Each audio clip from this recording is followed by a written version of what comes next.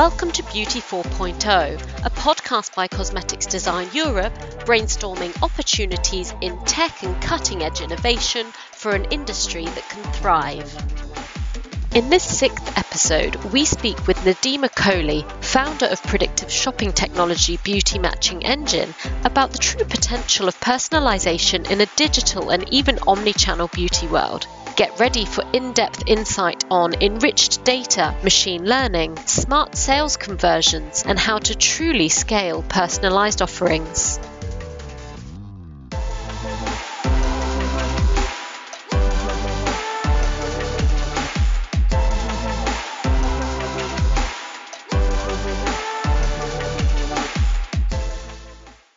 So thank you so much for joining us for our Beauty 4.0 podcast, Nidhima.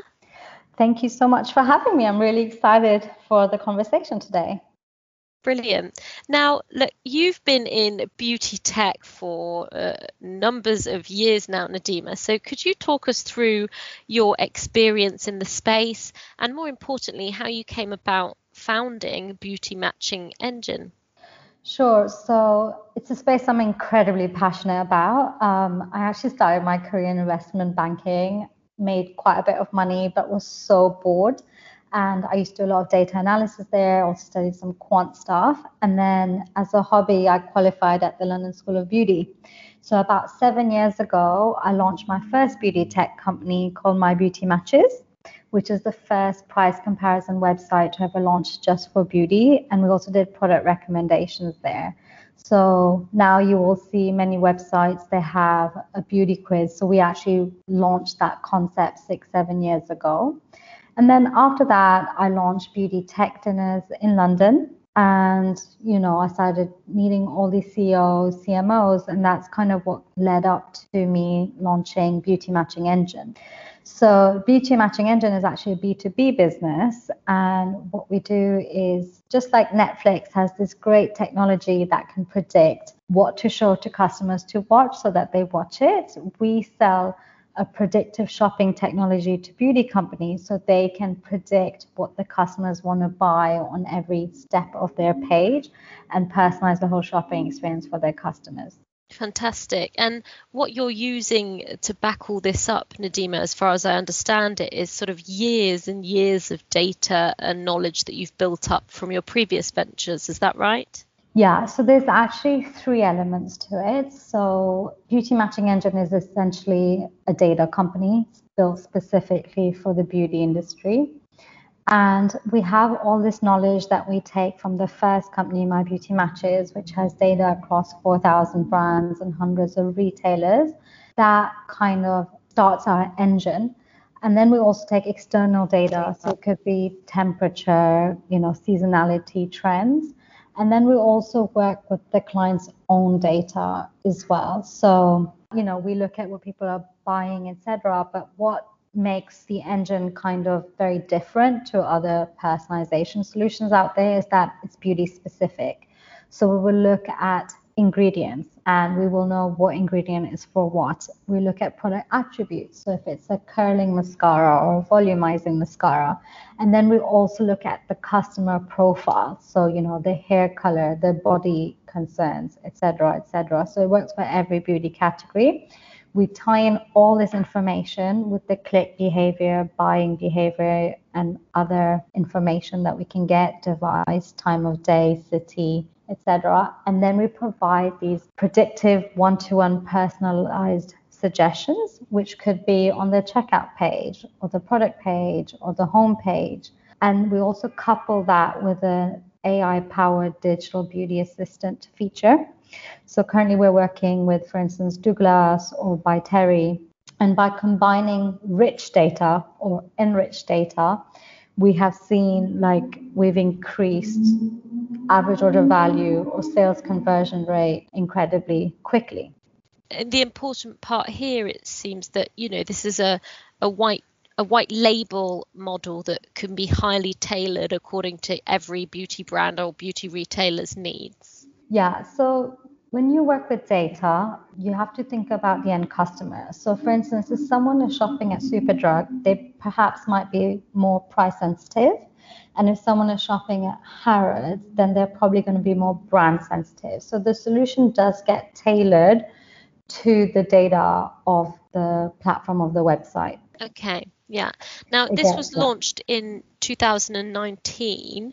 How correct. far has Beauty Matching Engine come since? There was a complex year in between you launching and us speaking now.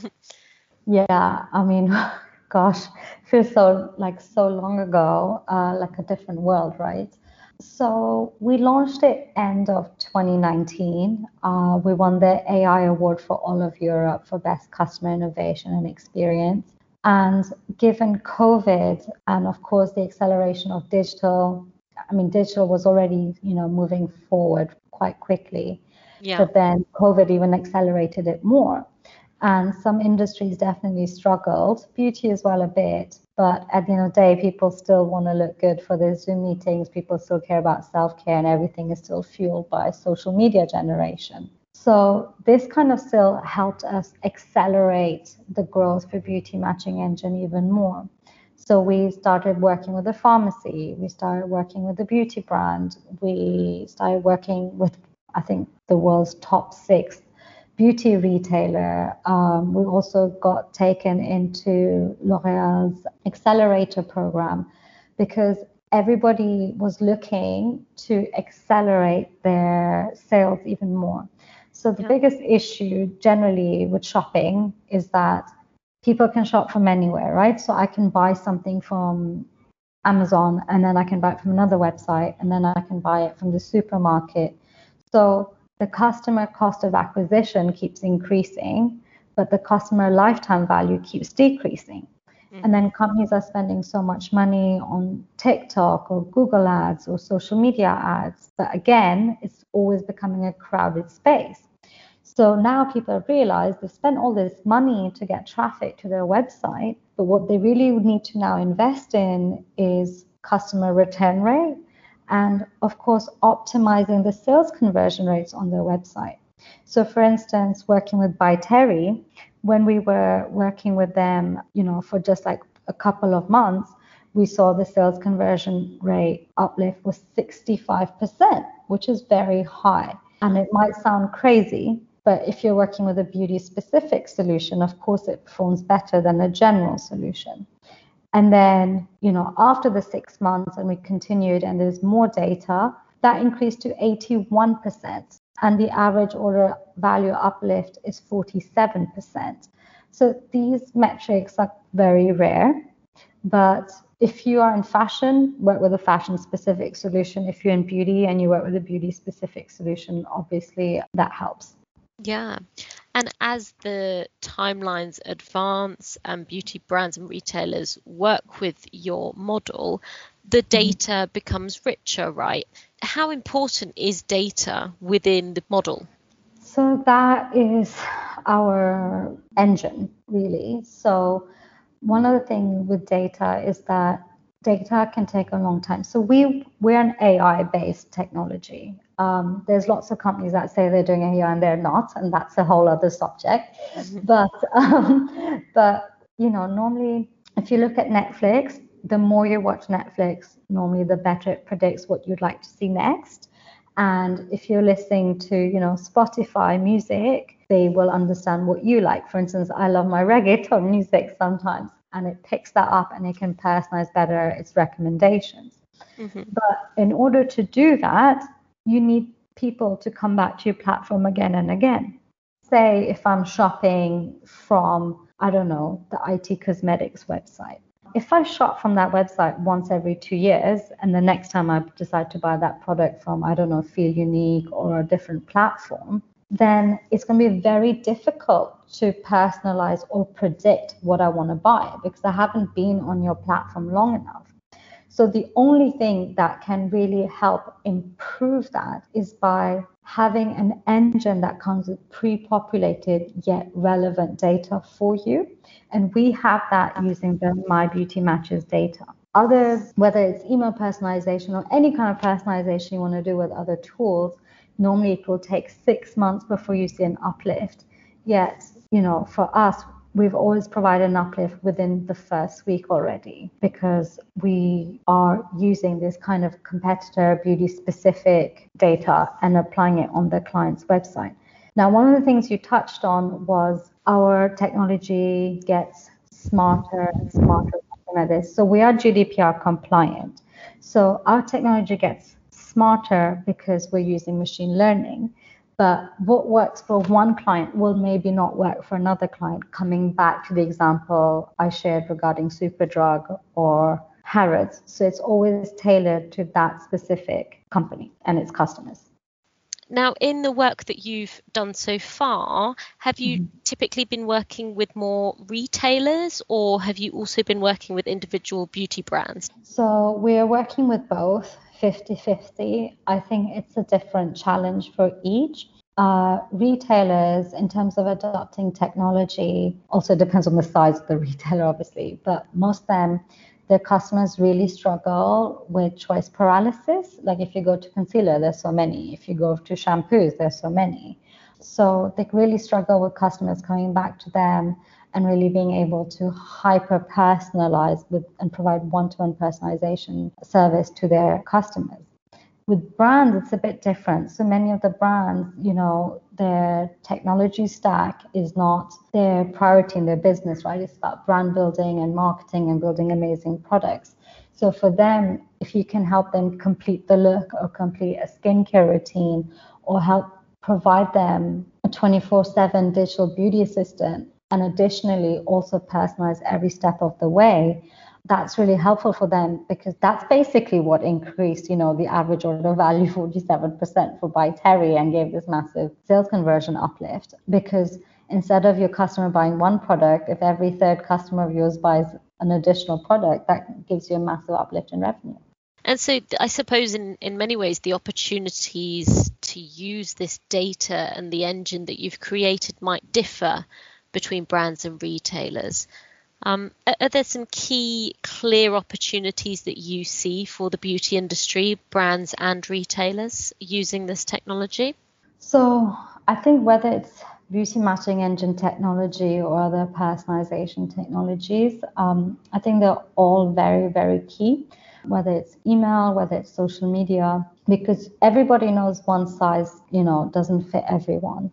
And so far, there's been a lot of tools out there that might say they're doing AI or machine learning, but they require you to do a lot of manual segmentation. So you'll have to say, oh, this is a new customer, show them the most popular products. This is a returning customer, show them what they looked at last.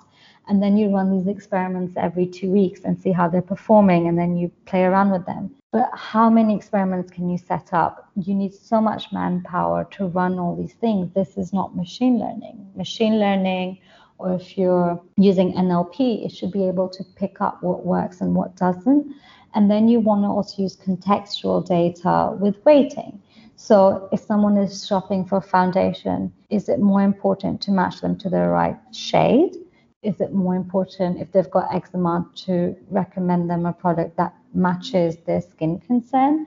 Is it more important to match them with their texture preference, liquid versus mousse versus something else? Or whether it should be a pot foundation or a stick foundation, etc. So to understand all these nuances and what should have more weighting versus another thing. Going back to that, your question, in terms of retailer and brands, for the retailer, there's a lot of choice paralysis, like I mentioned, and they really need something which is beauty specific, which is not just doing manual segmentation. And when it comes to the brands, it's the same thing, because you want to create more of a routine and you want to be able to upsell more other products. You already know this customer is interested in your product. And I guess for a brand, the biggest challenge is how do you get your customer to come back to shop from your website versus shopping from a retailer? You really want to be able to personalize the message even more, right? Definitely. And I suppose that becomes even more complex as well when we're seeing many brands and even retailers take this omni-channel approach, half online, half on the ground in real life stores. Is some of this knowledge and insight translatable to an omni-channel concept? Yeah, to be honest, I'm really excited about this. So I've been banging on about omni-channel 2 years ago, and I know it's been like such a big PR buzzword, but I haven't really seen a lot of beauty companies right now adopting it. So I'm in Dubai right now since the lockdown, and I will enter some like beauty stores, whether it's in here or when I was in London, and the products suggestions I'm getting in store from a sales assistant is completely different to what I get on the website to the email. And I think that really breaks trust. And if someone already knows what I like to buy and my price points and my color preferences and my brand preferences and my skin concerns and my product attribute preferences, you just make my life so much easier. So can everybody please start doing that and not just talk about it, but actually do it?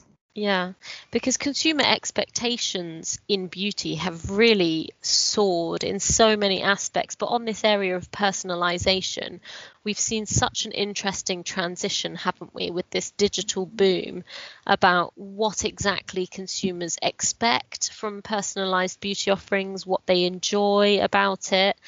How have you seen that journey for the consumer evolve in the years that you've been working in the beauty tech space? Well, I think what's really interesting is, young or older, everybody is on a social media platform.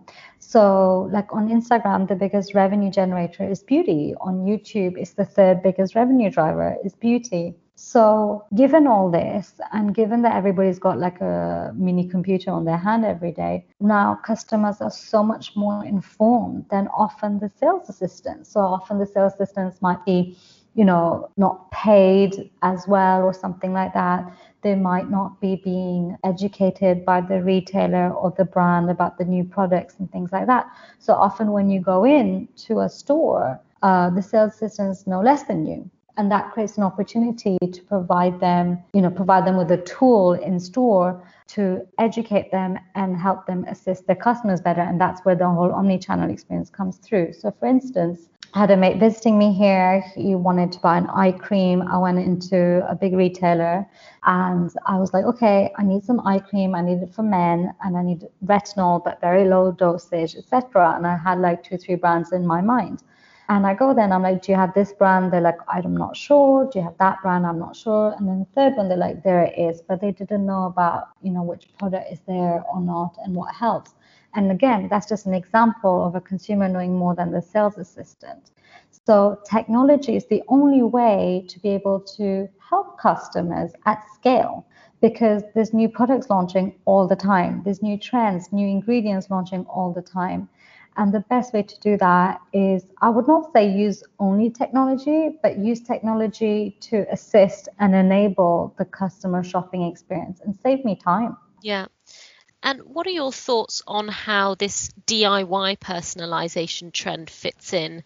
It's something we're seeing consumers become more at ease with, logging on to perhaps a D2C brand and quite happily filling out a survey and sort of creating their own products by sharing their own individual needs. I suppose in a way that's sort of slightly on the flip side of what your model does, but can that concept be integrated into what you do? So yes, we're actually talking to a few of these companies because we can definitely help assist them. But these D2C brands, such as like Functional Beauty for hair, where you can create your own product for your hair, these I think have been great because the customer has an idea of what they want, and often customers don't just have one concern, right? So when people go shop online, you usually can pick one filter or two, but sometimes you don't just want 2 things, you want 3 things, and then you also want to be able to filter on the product attributes, and most companies don't allow you to do that. So when it comes to these companies, I think it's great. I think one of the issues or concerns that I have seen so far is that they obviously come at a premium. So not everybody wants to pay that premium. And when you're paying a premium, people expect like really quick results, and not everybody is wanting to be patient. However, you know how the beauty industry and PR industry works. If 2 people are doing it, then more people want to do it. So I'd expect more of that to happen. And within all of this, Nidhima, and everything that you've built over the years, data is central to everything that you do. And in many conversations I've had, be it beauty brands, market analysts or retailers, There's this real sort of admission, perhaps, that so many companies are sitting on such rich data, and perhaps they just don't really know where to start or what to do with it, or even what to look for within this. What are your thoughts about the data the industry has accumulated and that is currently accumulating? So I think it's so much more complex than I first thought. So when I did my beauty tech dinners, we asked everybody to talk about 2-3 concerns that they had. And one of the things was like the bigger companies, they were saying how they are sitting on all this data, but they're so big that to be able to innovate or turn it around and use it is just taking forever. And then the person supposed to make the decision leaves that team and everything gets slowed down and, they're not really advancing. And then you obviously have brands or the D2C brands, which have some consumer data, but they say that if they're also selling with retailers, they don't get the data back from the retailers. So so they don't actually get to learn a lot about their customers, and they don't have the massive tech teams to help them, personalize all this stuff using machine learning. And no one has actually cracked it for beauty specifically as of yet. So it's a double-edged sword. Then the thing that makes it even more complicated, which I only realized afterwards, is that, I could be talking to a CEO of a beauty company that's really big. And, they might have the digital marketing person might be looking at the solution, but they might have just signed a solution which is not beauty specific, which makes sense. They didn't know a beauty specific solution existed. So they've signed a contract for 1 year. They can't move it around now. Or some people don't want to go back and say, we chose the wrong solution, So it's a lot more complicated. And then you also have people, if it's a brand or a retailer, they might want to innovate something because, they're up for a promotion. They want to innovate something and launch it quickly. There's a lot of, I would say in the beauty industry, more than like the fashion, there's a lot of gimmicky stuff happening out there versus what's reality. So one of the things, I think this is my pet peeve because my passion is beauty and tech. There's a lot of press about AI-powered beauty quizzes, but they're not. They're just an Excel filter with a pretty interface. It's just like when you go shopping on a website, on the left-hand side, you have a filter. It's the same thing. They're just filtering. It's not improving. It's not adding new products to it. It's not removing products which are maybe out of stock in the recommendations. There's no actual machine learning happening. So I think one part is educating the team internally so that everybody can be on the same page.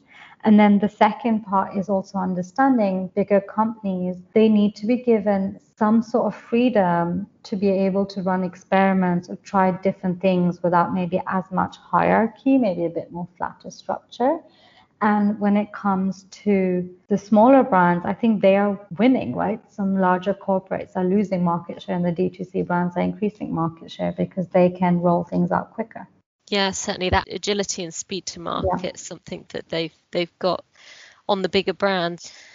What are you excited about from a technology standpoint then, Nidhima? I'm sure that you're sort of scanning the horizon for what's to come. And have you got anything in mind or that you're keeping a close eye on that you think will have significant implications for your business moving forward? So, to be honest, when I look at my journey, I literally started from a B2C website.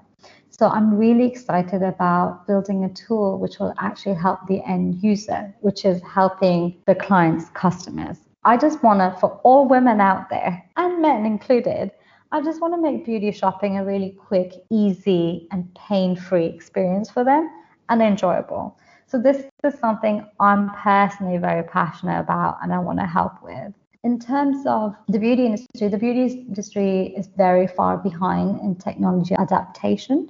So I'm very excited to see lots of beauty companies now, whether they're brands or retailers, being a lot more open to adopting new technologies and seeing what we can do. And to be honest, website personalization is just the start. There's so much more you can personalize than emails and in-store and website. There's so much more you can do. We've got some exciting things in the pipeline. And I think it's all about remembering, what Amazon did best is remembering to serve the customer.